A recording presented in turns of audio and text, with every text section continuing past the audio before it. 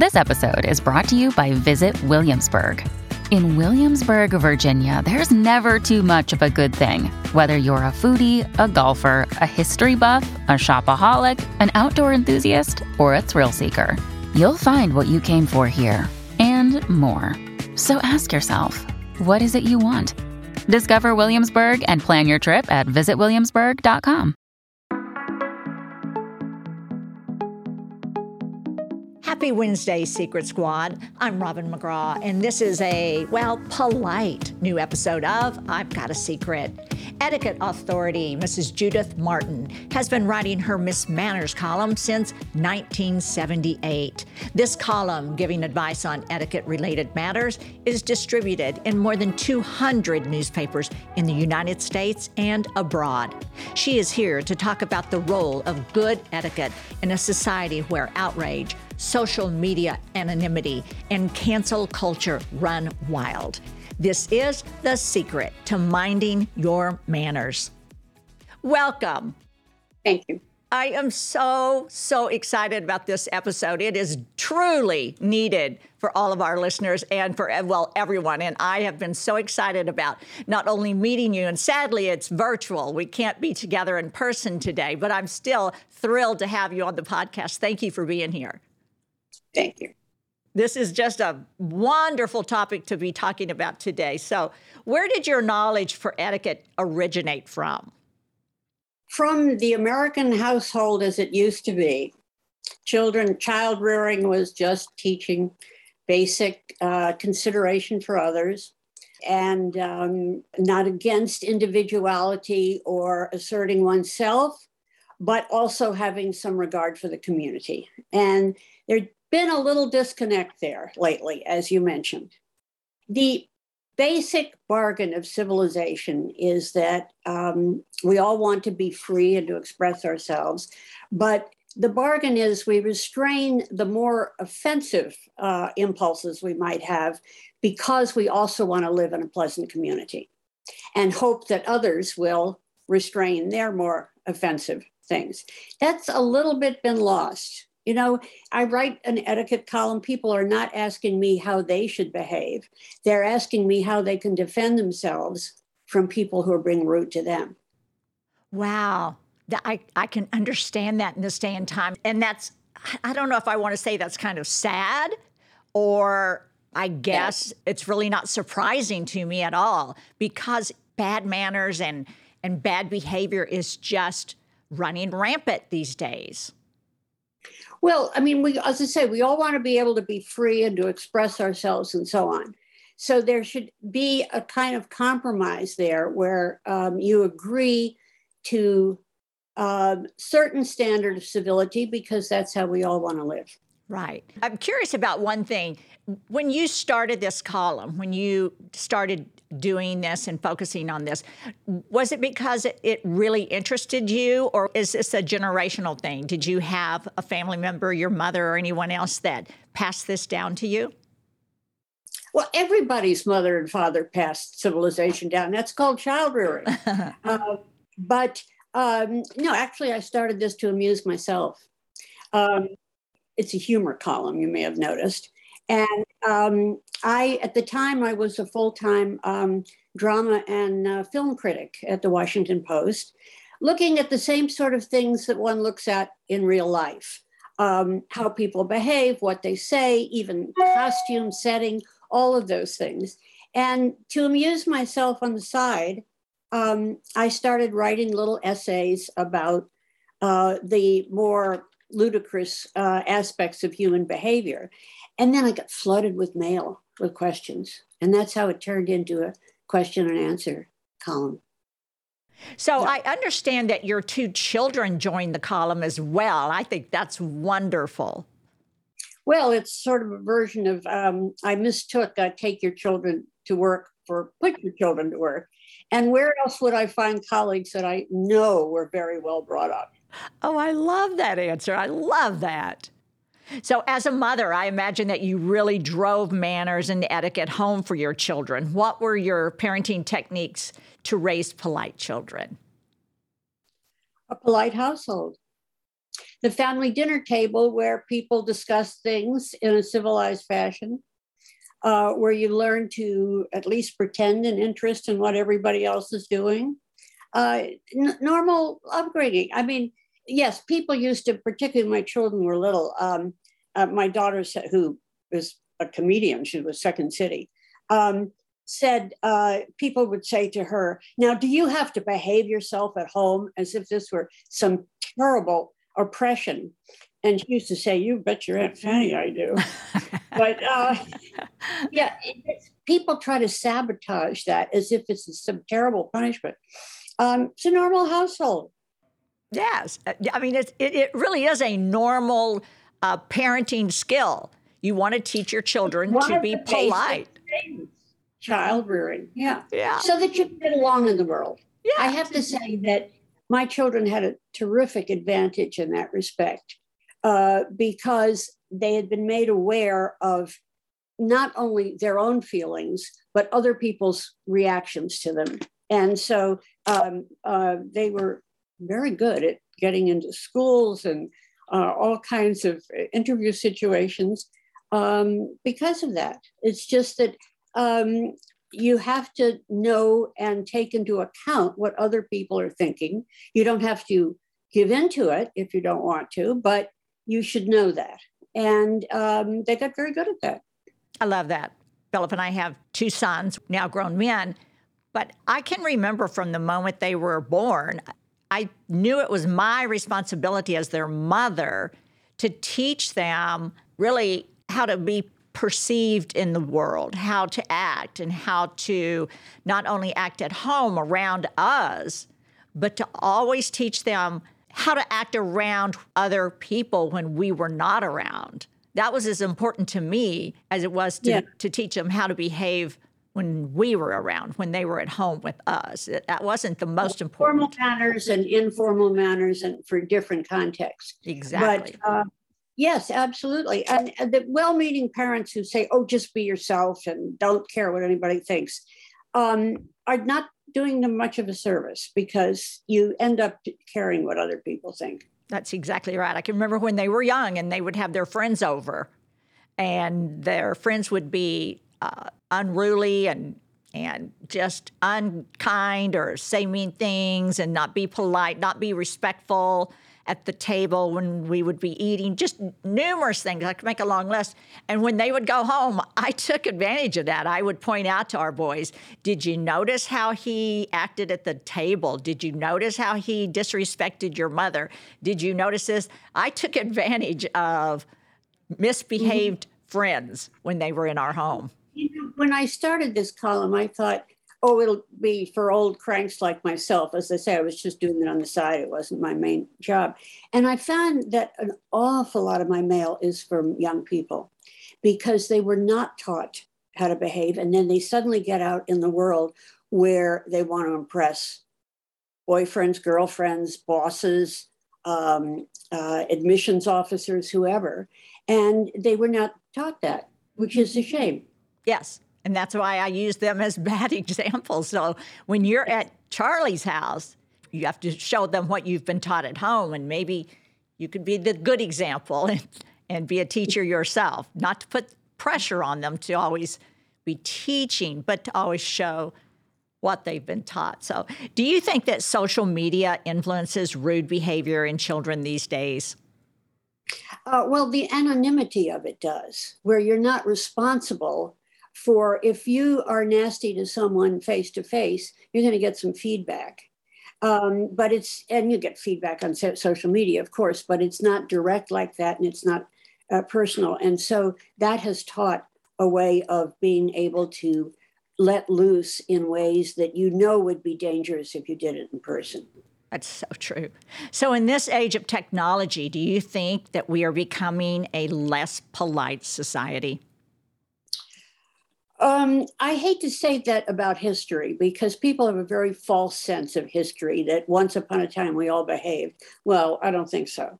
But, and of course, the technology has done wonders. Here are you and I talking miles apart, and it's wonderful. And during the pandemic, we could talk to all kinds of people whom we sequestered at home or unable to see. So I certainly don't want to condemn the technology, but the idea that you can throw out unpleasant, offensive statements and not be held responsible is a bad thing.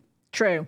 And on the flip side of that, I think it's great that when someone, especially someone known, someone who may influence a lot of people, young and old, does something that gets written about or does something that they regret.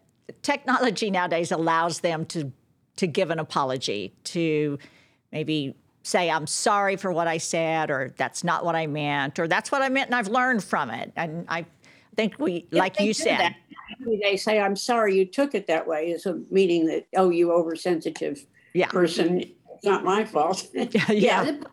Apologies are a good thing. They're not enough, but they are a good start. That's so true. And do you think that we've become more polite as a society in many ways, or in any way? Certainly in the way that it is now understood that politeness is due to all people. When people falsely believe that everybody used to be polite, which of course is ridiculous, but politeness was considered obligatory only to some people in some situations, often not to women, often not to low-level employees, and so on, or race, gender, everything came into it. Politeness was something you saved for your little group, and that is being hacked away at. Can I just tell you, I just thought of something too. I don't know, it stands out to me and always has. It breaks my heart when I see someone that I know or that just I'm acquainted with maybe take advantage of being rude or unkind to someone they love, and then turn around and be so polite and so kind to a stranger. Sometimes I think I wish that they would stop and think, oh, wow, why do I have an opportunity to show kindness and politeness to this person I know and love? Why don't I take advantage of that? Well, people keep saying, they want to be able to be themselves at home. And they're talking about their worst selves. And then if they're going to go to a fancy restaurant, they're suddenly worried about their manners. And I say, you could pick another restaurant if you've made a scene in one, and you can go to another. You can pick another family too, but it's expensive and difficult emotionally to do it. Your home life is where manners, which are not formal manners, but where manners are most important, because you want those people to like you. They live there too. That's so true. When you need mealtime inspiration, it's worth shopping Kroger, where you'll find over 30,000 mouth-watering choices that excite your inner foodie. And no matter what tasty choice you make, you'll enjoy our everyday low prices, plus extra ways to save, like digital coupons worth over $600 each week. You can also save up to $1 off per gallon at the pump with fuel points. More savings and more inspiring flavors make shopping Kroger worth it every time. Kroger, fresh for everyone. Fuel restrictions apply. The first page of a book never tells the full story. And those news alerts and headlines, like the ones we get on our phones, don't even scratch the surface of what the story is really all about. Stories are like people, multi-layered and complex. It takes some digging to find the truth, but when we find it, it can change our world. We like to dig. The news on Merit Street. Essential television. We do something in every podcast that I really enjoy, and I think it's a good time to do it right now. We have something called Drink of the Day, and we create this drink for our guest and for our topic. And so this drink is in honor of you and our topic, and we named this drink the Please and Thank You. So for today's drink, we're doing my spin on the Elegant Lemon Drop Martini. So for this drink, and you can see, sadly, we're not together, so we won't be able to share this drink, but it's 2.5 ounces of citrus vodka, 1/2 ounce fresh lemon juice, 1/2 ounce Cointreau, 1/2 ounce simple syrup, freshly grated lemon zest for garnish. Put all ingredients into a shaker and shake until frosty. Strain and serve up in a fancy martini glass, using your freshly grated lemon zest as a beautiful finishing touch. So, please and thank you. Enjoy. Cheers. So for all of you listeners at home, you can go to I've Got a Secret with RobinMcGraw.com and you can see this beautiful please and thank you martini made up. It's just gorgeous. And you can also get the recipe and serve these at home. So in honor of you and this podcast today, a please and thank you martini. Thank you. I'm highly honored. Okay, so I know that you say there is no circumstance where it is okay to be rude. To you, where is that line between assertive and rude? I'd love to know. I do not believe that politeness and good manners require you to let everybody else walk all over you.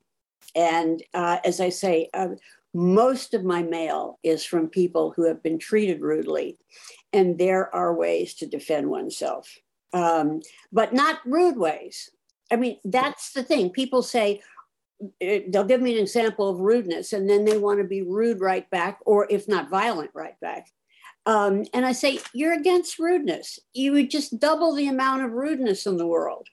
But there certainly are ways to make your point, and I toss those off all the time. And people say, well, that's passive aggressive. I say, well, it's better than aggressive aggressive. I love that. It's so true.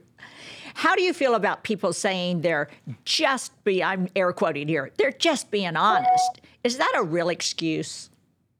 Yeah, it means I'm about to be rude. If someone says, do you want me to be perfectly honest with you? Run, because it's not going to be pretty what follows. Honesty is certainly a virtue, but it is not the only virtue. As you learn in child rearing, I'm sure we all went through this. You tell your child, always be honest. And then the child says, isn't this the fat lady you hate?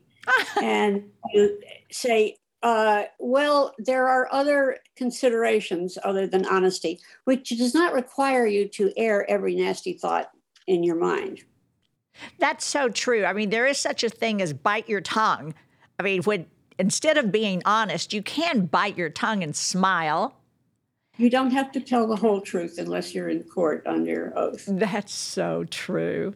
What are some of your tips for articulating your truth politely? Are there ways to phrase things that feel a bit softer? For example, and I hate to use this one, but does this make me look fat? It depends on the context. If you're out with your shopping pal who says, yes, that's not for you, and saves you a lot of money buying something. If you're all dressed up and about to go out and you ask your husband this, he should say, you look wonderful. I love because that.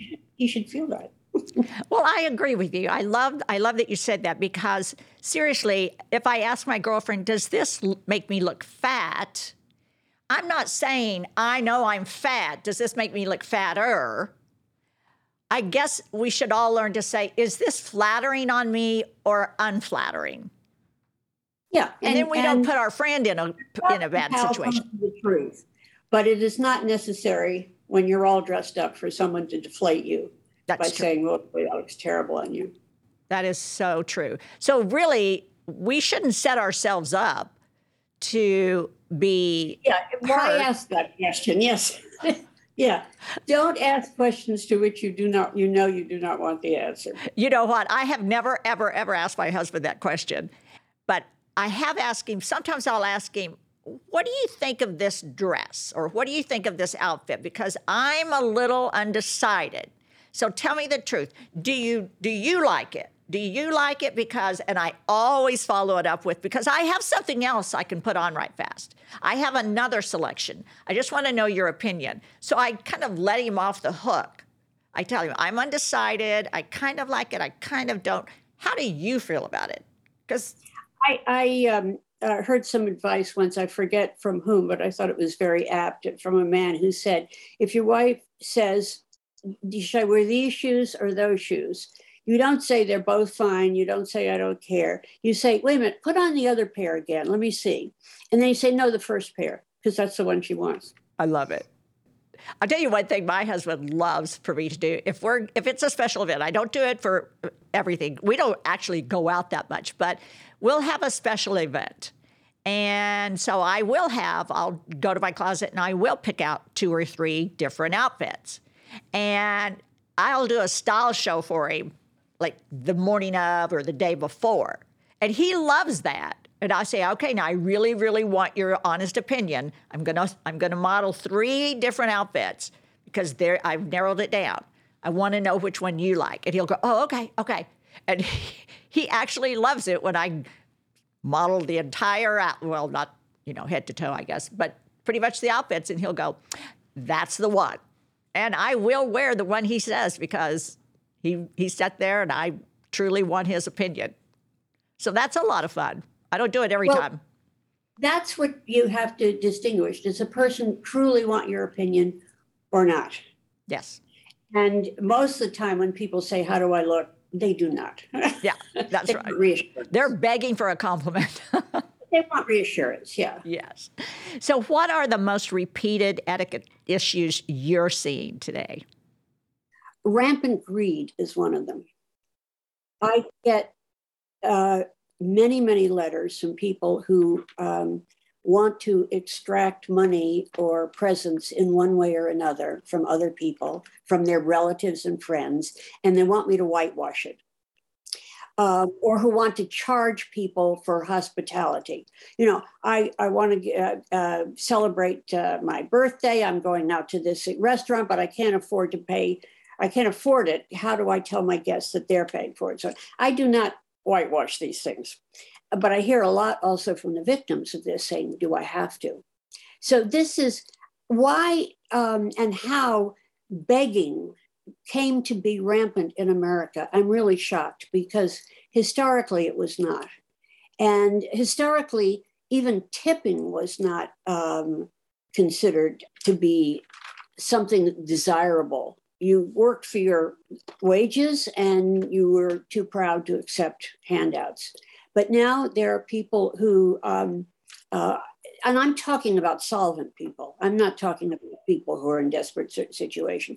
I'm talking about solvent people who say, here's what I want. Here's my list of things I want people to give me for Christmas. I would like you to contribute to, I want to take a trip. I want other people to contribute to it. This is going on all over, and it is begging. And we used to be too proud to beg if we weren't absolutely starving. It's a huge problem. Now, if people wouldn't go along with it, it would cease. But they do. They're shamed and they feel they have to contribute. Ooh, that's so sad.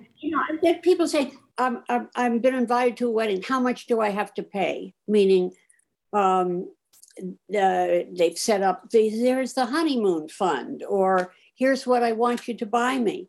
And of course, the gift registry is everywhere for all occasions and even non-occasions. And I just had a letter from someone saying, their son is going off to college, and when do you have the party where people contribute to what he will have in his dorm room? And I say, when your friends start asking you how they can help furnish the dorm room, your friends who are probably also paying tuition, or his friends who are also going off to college, the idea of asking for things, whether it's cash or things you have selected, is almost universal in America. Wow. And people feel they have to go along with it. Oh, wow. Well, so I'm sure both of us agree on this. When someone has a registry for their wedding, for their baby shower, whatever, do you agree you're not compelled to go to that just because it's there when you're invited to the celebration, when you're invited to the shower, to the party? You don't have to go to that registry, correct? I am one step beyond you. I'm against registries. I think it's asking people, it's your shopping list, and you're asking other people to spend the money on your shopping list. I don't know about you, but when I still remember who gave me what for my wedding. There are things in my house. Oh, yes, that was from Aunt so-and-so. This was from that friend. They selected them themselves. Now, were there some things that were maybe not what I would have picked myself? Sure. But you knew it was done. You knew they were trying, and it meant something emotionally. The whole question of giving and accepting presents has been sabotaged by the exchange of shopping lists. The idea was, you remember that the phrase, it's the thought that counts, and people would say, nah, it's not really the thought that counts, it's getting stuff. So if you remove the element of thoughtfulness, sort of, I've kind of noticed what you like, and I've noticed your taste, and I'm hoping this will please you. Once you remove that, what's left? We could just shop for ourselves. I love that's how you feel, because I feel the same way.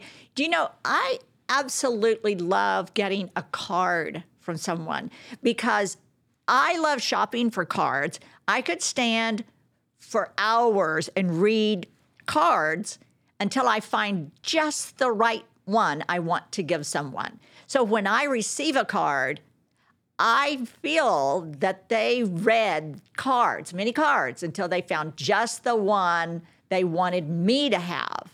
I could save you some labor. Yes. You could take a blank piece of paper and write out what you want them to have. I love that too. And I've done that too. I've done that before. I've written personal notes as part of their card on their gift, or just for them. I love that. But I also love it when I know that they've picked a card, and I especially love it when they've gone to the trouble of underlining parts of the card. Like, oh, this really made me think of you. And I just love reading cards and finding just the right one that sometimes they're funny, sometimes they're sentimental. I just love it. So to me, the perfect gift is a card. Just love it. Does etiquette evolve, or does the framework always stay the same? Of course it evolves. Life changes. But there is an underpinning of, I make a distinction between manners and etiquette. Manners are the principles, and they have a moral component of kindness to others and so on, fairness. And that's eternal. And but etiquette, of course, you can see it's different in different countries, it's different in different groups, it's different in different contexts for the same people. We didn't have an etiquette of the internet. Well, of course, we haven't got much of one. When we didn't have an internet, there are manners that are no longer relevant. Yes, it changes all the time. Although, may I point out, I'm in charge of change, because I have people who say, well, very typically, nobody cares if you answer invitations anymore. I say, yeah, only hosts care if you answer invitations. Or nobody writes thank you letters anymore because nobody cares. The person who gave you the thing cares. So when people understand, which I try to keep a secret, that manners do evolve and change, they think they can do this unilaterally, and they always do it in their own favor, of course. So that's why I think, no, I'm in charge when I'm looking at both sides of it. Yes, yes. After doing this for so long, are there any areas of your personal life that you still find difficult to navigate? No. We've all had difficult times. The pandemic was a difficult time for all of us. True. And we go through the normal ups and downs of life. I love that. Okay, so that unfortunately brings us to the end of the episode. So, but before we wrap up, I have one more question for you. I started this podcast to share life-changing secrets. Do you have one major secret you've learned that you would like to share with the listeners that's changed your life, might change someone else's? Well, as a newspaper reporter, which I was for many years, I learned that there are no secrets. That if two people know something, it's possible to find it out.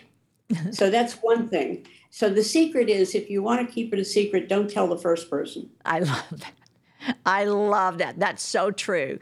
And there should be. I get better some people who say, I just told this person and she betrayed me by telling someone else. Well, you just betrayed yourself by telling her. So. Oh, I so agree. I so agree. I think that's so true. And don't you just hate it when someone says, I'm going to tell you something, but don't tell anyone else? I'm like, well, don't tell me. I don't want that pressure. Yes. Oh my gosh, that's wonderful. So Secret Squad, head on over to I've Got a Secret with RobinMcGraw.com for more from this episode. I'll see you next week. Bye-bye.